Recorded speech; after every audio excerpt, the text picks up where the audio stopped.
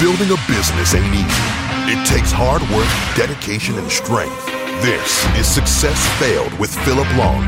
Must-know tips for executives going through the trials and tribulations of growing their own business. Now, here's your host, Philip Long. Welcome to Success Failed with Philip Long. We've got a great show in line for you today. We're going to start off first with the cyber attack, and this has to do with a major cybersecurity company called CrowdStrike, and I'm going to go over some indexes that they've put together in their latest report. You're not going to want to miss that, as well as I have a very special guest, Mr. Josh Knoll. He is a financial planner, and he is also the owner of the podcast called Every Dollar Counts, which you're not going to want to miss that. And then we're going to end with the thought of the month. So let's jump right in. Cyber attack analysis. Let's break it down. Okay, for Breach of the Month, I want to talk a little bit about something that CrowdStrike has come out with, and they're calling it the 2021 Global Threat Report. And one interesting fact inside of the Global Threat Report is something that they are calling the E-Crime Index. And let me explain a little bit what that is. This is a way to measure the underground economy is on a global market scale so that we can understand the ebbs and flows of this cyber criminal ecosystem. So they have devised and computed a value to assess the state of e-crime and the velocity by which it is changing. Well, this is something new, and they're calling it the E-Crime Index, ECX, and it's based on various observables weighted by impact that are continually being monitored by CrowdStrike subject matter. So this is something very interesting. Currently, as of February 22nd, 2021, the E-Crime Index is at 328.36. Well, the thing that is alarming about that is that since 12/28, December 28th, 2020, there has been an increase of 124%. So if that was in the stock market, we'd all be cheering. But of course, this being in the bad actors' activity and their successfulness and their impact in bad activity, that's something that we're certainly not cheering on. And very interesting report, very thorough, and wanted to get to one other area where it showed a little bit about the industries that are being hit the heaviest, are to be suspected to be hit the heaviest inside of the next 12 months. Well, the top of the chart is industrial and engineering. Second is manufacturing. Third, technology. Then retail. And then healthcare, financial services, professional services, government, logistics, legal, hospitality. Then it falls off pretty drastically after energy. So those are going to be the top areas that the bad actors are trying to hit, and we've learned a new term called the E-Crime Index. Interview an expert. Now, let me introduce you. Welcome to another episode of Success Failed with Philip Long. I have a special guest today, Mr. Josh Knoll. He is with Gulf Coast Financial Advisors, and he is a financial advisor in Fairhope, Alabama. And he has a very unique approach to how he gathers new clients as well as how he engages them initially. Welcome to the show. Hey, Philip. How you doing? I'm doing well. Thanks for having me. Yeah. Well, listen, I know a little bit about you, and I think you really have a pretty unique background as it relates to a financial planner. I know that you're very different in a lot of ways. Kind of tell me a little bit about, I know you were a builder at one point. Tell me kind of just a brief history of how you got where you are today. Sure. Yeah, Philip, I'd say to be fair, if someone were to try to follow my path and to become a financial advisor, I would warn them ahead of time. It's a long and winding and debris-strewn path, right? A brief history is I grew up pretty rural, southeast Missouri, grew up doing construction. Actually, we make a joke about it, but I went to college to get away from that. We all worked really hard, was proud of what we did, worked with my dad. I had a great life growing up, but it was always pretty evident early that if I was going to really be a success in life, I needed to use my brains versus my brawn. And so I went to college, studied finance, studied economics, and came out of college, bright young college boy, country boy, moved to Kansas City, had married Jen at the time, and went to work for corporate America. And, I didn't do terrible. I was a fine employee, but it really was not a good fit. I think product was I really wasn't in the right industry for my talents. Plus, my background made it a little unusual to be sitting in a cube. I'd never done that before. And so what happened pretty quickly, this would have been late 90s, early 2000s, is I started looking at some land to build a house. Ended up buying a significant piece of land, about 80 acres. There's a whole story behind that. But we bought 80 acres, decided to build myself a house, build my in-laws a house, and help a buddy build a house there. During the course of building that, I'm trying to work this separate corporate job and run back and forth to the job site and everything. Well, a couple people took notice of the level we were doing. And that's really more a testimony to the upbringing. My parents and my dad and my uncles and my aunts even had built houses. So I'd been around it, kind of knew what I was doing for the most part. You always learn on the job. But built some houses, got some notice, and all of a sudden I had people wanting me to build them houses. Well, started getting into that, and just, if you remind your time frame during that time period, this would have been 2001, 2, 3, when the real estate market was hot. Yeah, now I didn't know. I mean, I studied economics in college, but that was supply and demand. That was not bubbles. We knew the .com thing, but we didn't think about it with real estate. But the reality of it is we had a heck of a run, ended up building quite a few homes, developed a couple neighborhoods, did some high-level remodels, and everything looked really, really solid. Even, 2006, 2007, we were sitting on pretty good ground. 2008 comes along and just changes that overnight. Just completely upends our world overnight.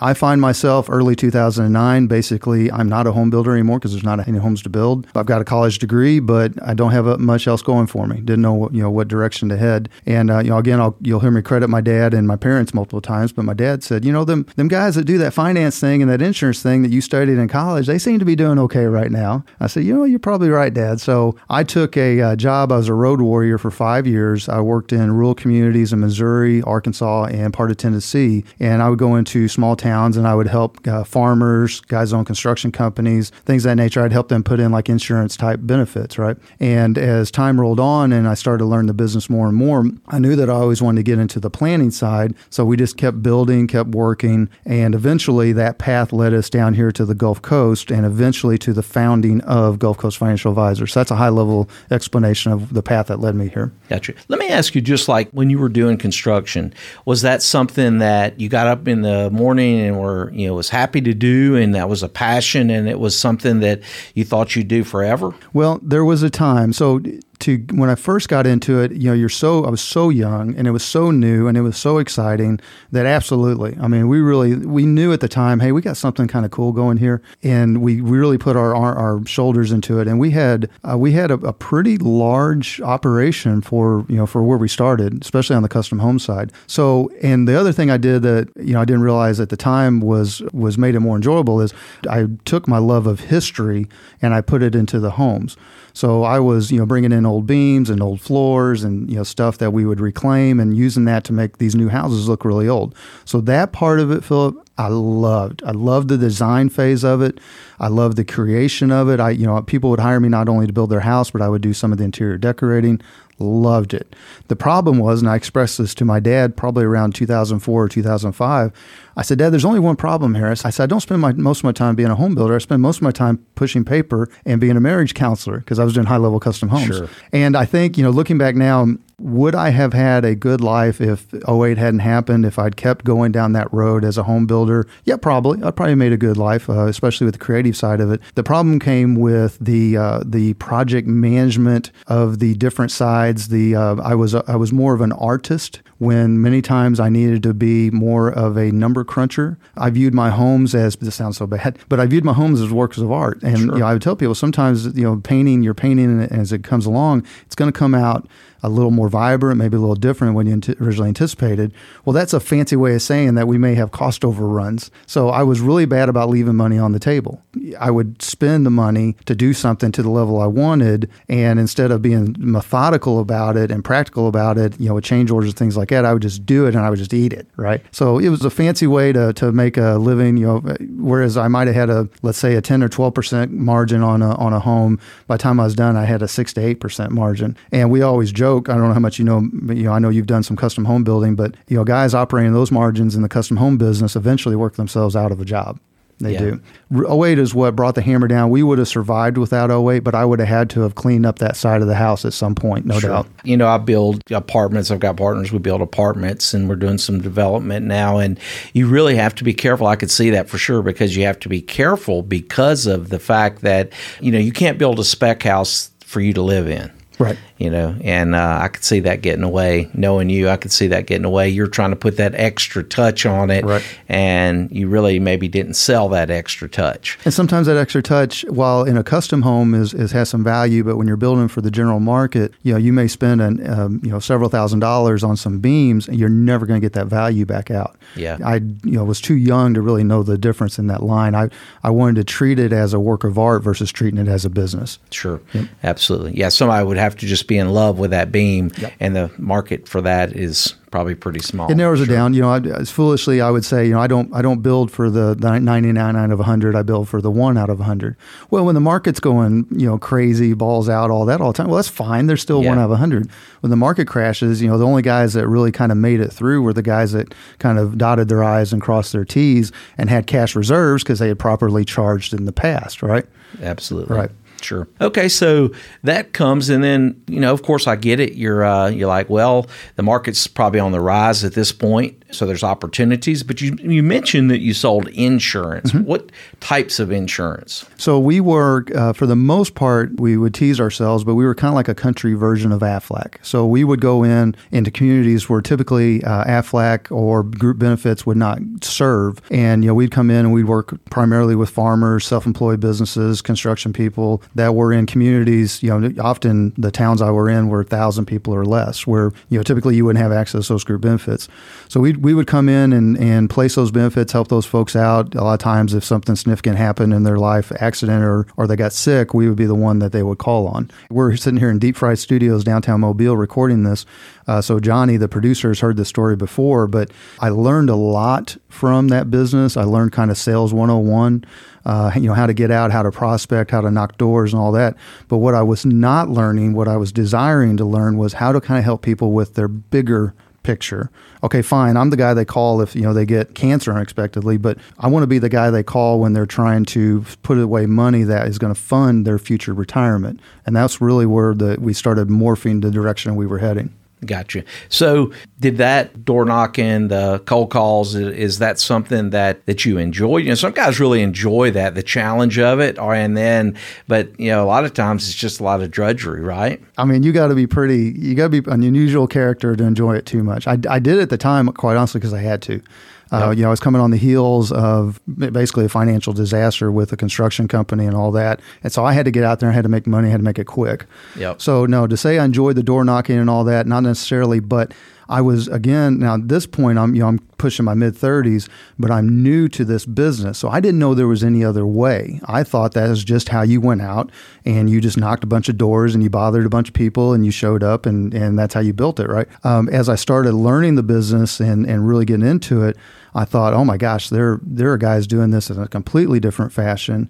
And then, if you're looking at that time frame, Philip, 09 when I started doing that, 2010, 11, 12, that's when social media started coming into play. Sure. So a huge eye-opener for me was I was working in a small town in northern Missouri, and I got referred to a matriarch, a lady that owned a plumbing company, and I show up, and typically back then when I would show up to introduce myself, that's the first time they'd ever met me. Well, I show up, and the lady says, "Oh, I know who you are. They're all talking about you."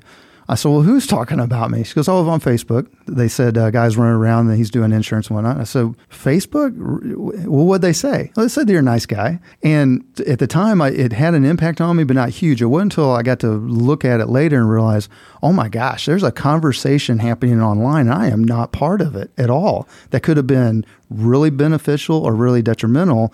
I had no control over that conversation. I was just a product of a victim of either way it would have gone. Yeah. Crowdsourcing. The neighbors were just talking. Yeah. Look out, guys. There's a guy in the neighborhood knocking doors. Right. That's right. I got you. That's exactly right. But he's a nice guy. And thankfully, fortunately. Thankfully I'm a nice guy at my root, right? So that kind of helped. But that was, you look back now, that was kind of the seed planted there. Didn't realize till later. The company I worked for then was out of northern Iowa. I'm originally from southeast Missouri, which, you will chuckle, all you southern boys down here, but, southeast Missouri had more in common with Memphis than it did with the rest of Missouri, right? It was a pretty southern-ish, country-ish upbringing.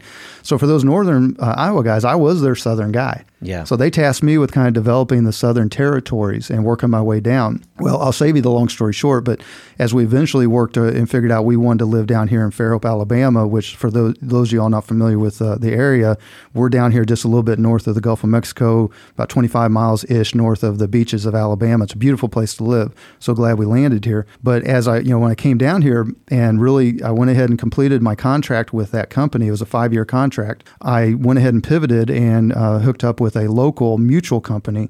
And here's the point of that story is when I came into that relationship, Philip, I thought, okay, I came out of this really traditional sales 101, knocking doors, Zig Ziglar, type of environment. And now, man, they're going to show me all the secrets of all the marketing things that I didn't know on how to build a practice, from the ground up and everything like that. And to be fair, the people that worked there at the mutual company were wonderful. I had a fantastic managing partner named Matt Williams, great people I worked with. But from an organizational standpoint, they really were not teaching us anything different than what I had done when I was knocking doors on the road. Here's the phone, here's the phone book. Right. Good luck. And so, you can replay those years over time. I mean, social media is on the scene and it's just getting more and more prevalent every year. So I'm sitting there thinking, holy cow, I am rapidly working my way to being irrelevant. Now, you could still, back then, I could have stuck to it and could have had a good practice, have built the foundation of my practice doing that, but it's hard. Yeah. It's really hard, back to what you asked earlier. And so that was kind of the impetus when I started looking like, man, there's got to be a better way to do this. Started looking at guys like you, right? So there's got to be a better way to attract clients to my base. Yeah. And, also I would say get out in front of the message. I mean, what do you, sometimes I'm sure it's challenging in what you do too, because of the fact that, you talk to a guy like me, I know I need stuff, but I don't ever have time. Right. So, one of the things that we learned early on is we'll do a lunch and learn. And, you entice people to come out and, for a free steak, and they wind up listening to you and they go, wow, so you really have to figure out ways to connect. So how did you start with, so you decided basically, the cold calling, the phone calling is going to be obsolete at some point. But before I go there, I want to ask you, for most financial planners, say in this market, let's just stay in this market, are they still following that model? Because I'll be honest with you, I don't see them online. So what are they using to, entice new people, make new relationships and the like? So I'm going to answer your question and then make a note for when we circle back. A lot of the choices and decisions I made, particularly to the marketing, were born out of frustration. So I'll come back to that. And then, so for my particular industry, I have a saying with my industry. It's a huge industry, but it's a small family. And inside that small family, you have a pretty diverse set of advisors and planners. And a lot of it, Philip, more often than not, it comes down to where are they situated at from a corporate or a business level, and or how long have they been in the business? Now, for many advisors, and I'm sure you have associates and relationships with some where they've been around long enough that they did that kind of knuckle grinding work in the beginning. The social media thing came, didn't really hurt them, didn't really help them. They get in-house client referrals. They have a base that kind of feeds them. And, to me, to those guys, I always say, if you've got 5 years or less, I don't think I would change a thing, right? I really wouldn't. So our message has always been to the ones that are coming in, there's nothing wrong with picking up the phone and calling somebody, emailing somebody, maybe walking around, pre-COVID, introducing yourself at businesses. Those things still work, right? They're still effective. They maybe are not efficient, but they're effective. The problem is, back to your point, is you're relying on timing. You're relying on a busy person, probably what your target market, because we tend to go after similar folks for the most part. And you're relying on your parachuting into this person's life at the exact moment that they have a need, or you're relying on your sales skills to create that need, which creates its own set of problems down the road, right?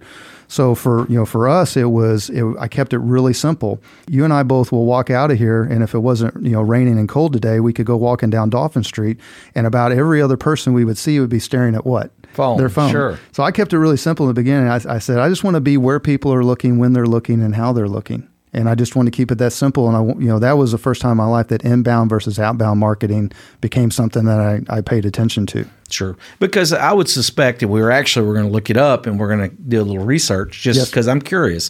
I would suspect that there's not a ton of people that are just sitting there Googling financial planner, financial advisor. That's going to be something that it's a referral, like what you're saying, which I call social media a passive media, like a search engine where their searching is more active.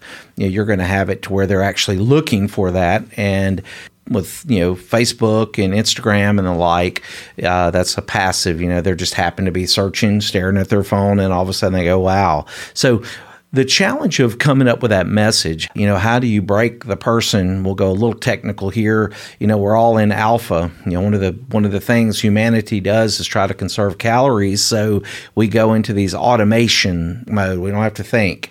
But in order to get someone to respond, you've got to break their into beta to break their concentration. You can do it, generally speaking, in 3 ways with something they're very familiar with. A smell, a view of something that they're familiar with, or could be a gecko selling insurance, something odd. Or, of course, fear is another one that'll break us out of that mode. So what is your tactic on trying to get people to notice you? Well, I want to make a note on something you said just a minute ago, though, with the referral source. So in our line of work, I would say if you could put all the numbers on a piece of paper, that the referral part of it, the raw, Philip has a buddy who asks for his opinion on a financial advisor or CPA or attorney. Philip gives that opinion. The guy reaches out to him and off they go. That's probably still as much or more than any of the things. What is happening, though, and we see it real time with our own practice, is one, people are getting more used to, COVID just accelerated, finding what they're looking for online, digging deep on it and seeing if they want to explore further by reaching out. Absolutely. At this point, our website generates roughly about 1 quality lead every couple of weeks, right? And these are people I've never met. They were not referred to me. They just happen to be searching whatever terms. I try to accumulate those so I kind of pay attention to them. They actually do search financial advisor in a certain area, but a lot of times they'll search a question. Who can help me with? Sure. How does this work, right? Yeah, that's called SERP, S-C-R-P, search engine. It's a protocol that's being used, and because everything's going verbal. You think about it, you ask your little Google, you say, "Okay, Google, who's the best financial advisor?" And if you have your words written on your website correctly, it will say, according to Gulf Coast Financial Advisors, right, here it is. So you really want to have those SERP terms throughout your website, where a FAQ might be something that can help you in order to garner more searches and the like. Well, and then the second part on that, before I segue to the next one, is you've got the in-house referrals, you've got people just finding you on the website, but then I think one of the critical third legs that where a lot of advisors are struggling with is nowadays, Philip refers a CPA or an attorney or a financial advisor to his buddy. Well, his buddy respects Philip's word, respects his referral, but he goes and does his own research. So I always felt like it's vitally important to have a robust online presence. That's one of the things we focused on. So now when someone goes and looks up, Johnny, our producer, said earlier that Josh Knoll Financial will find you a lot of stuff on me. Well, now they can dig in. They can feel like they can know me. And more importantly, Philip, if someone has 2 referrals and they are someone that goes to Google or does some type of search, and I am sitting there, I've got 10, 20, 30 results, and the other guy's a ghost, well, what do you think they're gonna naturally lean towards? Oh yeah, I had a guy one time tell me, because way a long time ago when everybody had jackhammers on their website, under construction. Yes, you're probably too young to even remember. No, I remember that. I was around for the birth of the internet, kind of. They said, "Yeah, well, I saw that your website was so much better than everybody else's, so we picked you." That's right. And it's weird. I mean, for no other reason than that. But of course, if you're marketing, it sells you before you're there. And of course, if you don't live up to your marketing, then you're a liar, and that won't go well for you either. That's right. Tell me some things that have been really the biggest challenges in trying to figure it out, because there's not a playbook out there for you guys. No. No, and you had asked earlier about, the alpha and the beta and how we got their attention. One of the things, and this should help your listeners, particularly if they're in a service-oriented industry, one of the decisions we made, and it sounds so simple now, it sounds so easy coming out of my mouth, and maybe it was a product of the fact that I was already a grown man when I came into the industry, but I decided, you know what, I'm going to be me. I'm going to be myself. I'm going to tell my story. And I thought coming down here to South Alabama on the Gulf Coast and being this country boy from the middle of nowhere would be a detriment. And I found quite opposite. I found that it helped people kind of latch on to who I was. It kind of helped them, kind of get a grasp on the fact that I grew up pretty blue collar, and it kind of helped them get to know me in a way that allowed the rest of my message now to start resonating. Because, for better or worse, they knew that I didn't grow up with, a country club setting or anything like that, or, I didn't come into this because I had a wealthy family that got me started. They kind of learned that, hey man, I bootstrapped this sucker, right? Yeah, that's right. Yeah, out of necessity. Out of necessity. Yeah, you wound up in the construction business at the peak. And when it busted, you had to go, Mama's got I got a wife and 2 kids, Yeah, you got man. a wife and 2 kids. That's Yes. right. Mama's got to pay the rent. Yeah, we got wife, 2 kids, one on the way. We had to get to work. So to answer your question on, the challenges, one particularly, I don't mean to keep picking on my industry. It's a really robust, it's a fascinating industry that is really cutting edge in a lot of ways. But when it comes to the marketing side, typically we lag. Now, there's a reason why we lag, because the rules that govern our marketing, our advertising, literally were written 50, 60, 70 years ago. I mean, they're so outdated. They were, forget social media. Some of them were written before email existed, right? And so I knew I had to navigate those things. And one of the ways that, one of the frustration part was, well, how can I do this around compliance? And that's a journey we took that we had to be really thoughtful, because that's one of the areas where FINRA, which regulates broker-dealers, brokers, things like that, can really hammer you. Eventually, what it led to, Philip, is we dropped FINRA registration, went fee only. SEC has a little bit more broad interpretation of, hey, it's not so much what you say, what's the intent, what's the message you're relaying. And then we decided just to be ourselves, be honest, and not go on there and sell stuff. We just decided to tell our story, right? I think you were one of the first ones that introduced me to Story Brand by, I think his name's Donald Oliver. Yeah. Right. And that was a huge turning point for us. Like, that was really just validation. If I was telling my story, be honest, not be a product pusher, but show people how I can be the guide. Because at that point, I thought I was a daggum hero. Yeah. Right? You got yourself out of order. That's right. Right. And then they're the hero. Yeah, you're the guide. Got to get the guide. And once we learned how to navigate those landmines, if you will, and made the choice of telling our story and being authentic and being ourselves, that's why you mentioned earlier, I don't really have anybody else in, for better or worse, I'm sure I will at some point, but locally, no one is going to be as robustly found online as we are right now. Sure. And you're spending a lot of time in developing content that you feel is going to be relative. Absolutely. Talk to me about the process of relative content. Where do you come up with your ideas on what's relative? Are you looking for a particular type of business owner? Like for me, I look at operational maturity of an organization. Mm-hmm. And, if you find that an organization just started, a lot of times, unless they have some funding and they're really a player and they really mapped it out and they've got a plan and they're going to execute in the plan, most of the time they're, got a wife and 2 kids at home trying to pay the rent. That wouldn't be necessarily usually a client. Or then they kind of go into that next phase of muscle and feel, and then they get into process. What's your process for finding the right mix for the people that you help the most? Our line of work is similar to a doctor or a physician line of work, whereas the more specialty you get, the more you go from being wide to narrow and deep, right? Yep. So as my practice has evolved, and like most people that come into the industry, when I first started, I was just looking for somebody that would talk to me, right? I really wasn't that discriminatory. I wanted, somebody had a need, man, I'm here, I'm Johnny on the spot. Yes, I can, let's do it.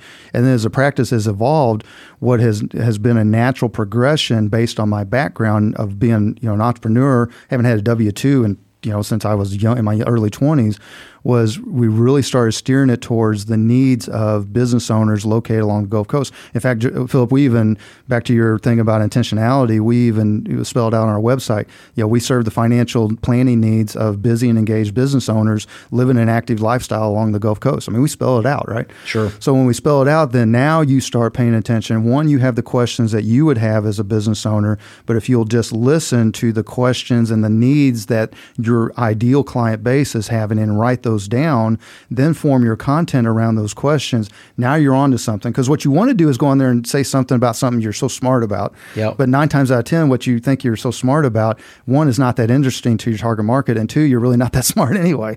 So we just started listening to our client base. Yeah, they say that the curse of knowledge. Yes. And that may have come from StoryBrand. I'm not sure. It all runs together for me. But yeah, and they say that, you think, oh, yeah, I'm going to dumb it down, and you're a 10 at something, or, you're very knowledgeable on it. You get it to a 7. That's still buying, real understanding happens at a 3. Yeah, so that's something I think that's which has been good for me, because a lot of the stuff, as you have been a really leading example for me. You're one of the ones that really made me, in an industry that doesn't pay attention to their website as much, you're one of the ones that kind of spurred me to pay attention to mine. That's one of the things that I've learned over time is, as you're going through this process, you think you're doing it for marketing, which you are. You think you're doing it for prospecting, which you are. You think you're doing it for relationship building, which you are. One of the byproducts that you don't realize is you're getting like an MBA in these topics as you're doing it. That's right. I mean, I have learned more from my podcast myself. I've a process discovery as much as we've put the information out there, and I think that's been a huge win for us. Yeah, absolutely. And you're understanding more about what your client's looking for, the comments that come back. And, I tell you, one thing that we're fixing to do right now is an ask campaign. Okay. Just recently, I purchased the company and all these things. And, I want to know how close I am to what I think my client wants to what they really want to say, maybe even put together like a partner council, 6, 8, 10 companies that would come and spend a half a day with me, and I'll, treat them, to great surroundings, a massage or some wine. And then what we could spend a few hours to get to understand them better, I think is probably the one thing, because, we start swimming in our own tank of water, and we may lose what we're actually after. And what we're really after is to solve somebody else's problem. That's when the bigger problem you can solve, the more value you have, and therefore the more valuable you are, the more revenue or the more money that you can make. Well, and I want to make a point related to that. So, for the listeners not familiar where you and I live and we work, we're not too far from wonderful bodies of water, right? So you and I are outdoors people. We're on boats. We're at the beach. We're fishing. We're doing all this stuff. You got a wonderful place, outdoor place. And, one of the things that I akin the efforts I was doing was hooks in the water. And the reason I bring that up is a lot of times, especially if someone has only done the traditional style of prospecting and maybe only dipped their toe in marketing, they think you've got to completely give up some of those things to go this direction, or they think that you just sit in front of a computer all day long and post things. That can be further from the truth. Sure. You've still got to get out there. The webinars, the seminars, once we're allowed to gather in public, in a normal basis, meeting people, shaking hands, kissing babies, it all goes together. That's right. It all goes together. It's just another dimension. It really is, but it's a great dimension. I had a guy at a keynote in Orlando, and it was at IT Nation, and he picked up his phone from the podium, and he said, "This has destroyed the ability to sell," is the way he kind of framed it, because people think they don't need you. Right. And again, it's always been that people want to buy, they don't want to be sold. So we have to use this medium in order to inform them in a way that is engaging so that they will listen, and, to get them into that beta mindset so that they will listen to us. And I think you're really onto it. I guess one final question, where do you see this going? Right. That's a great question. So let me tell you kind of how I view my role, and then I'll tell you where I think this thing's going. So let's take financial fitness, for example. There's really, at this point, Philip, with all the information out there, there's not a person on earth that doesn't know kind of what they should be eating or how they should be exercising or how to get a gym membership or how to go in there and maybe throw a couple of machines or weights around, right? Everybody can kind of put 2 and 2 together. But what I always ask people is, if you are the rare exception where you have the discipline and the encouragement to do that on your own and you get maximum results, then keep doing it on your own. You don't necessarily need a guide. But if you're like the rest of us, myself included, that if I can show you my life where I've had someone by my side give me some direction, some encouragement, and some accountability, I can show you the results that I achieved follow the same daggone rules, but I can show you how different the results results were from that exercise, having someone there with me. So I think in our, segue into ours, that's my role is we're kind of like your financial fitness coach to a certain degree. You know how to do this stuff. It's not hard. It's the same stuff your grandma taught you. Save more than you spend less than you make, put some money away, pay the tax man a fair amount, but you don't have to overpay him, and all this is fair. It's easy stuff.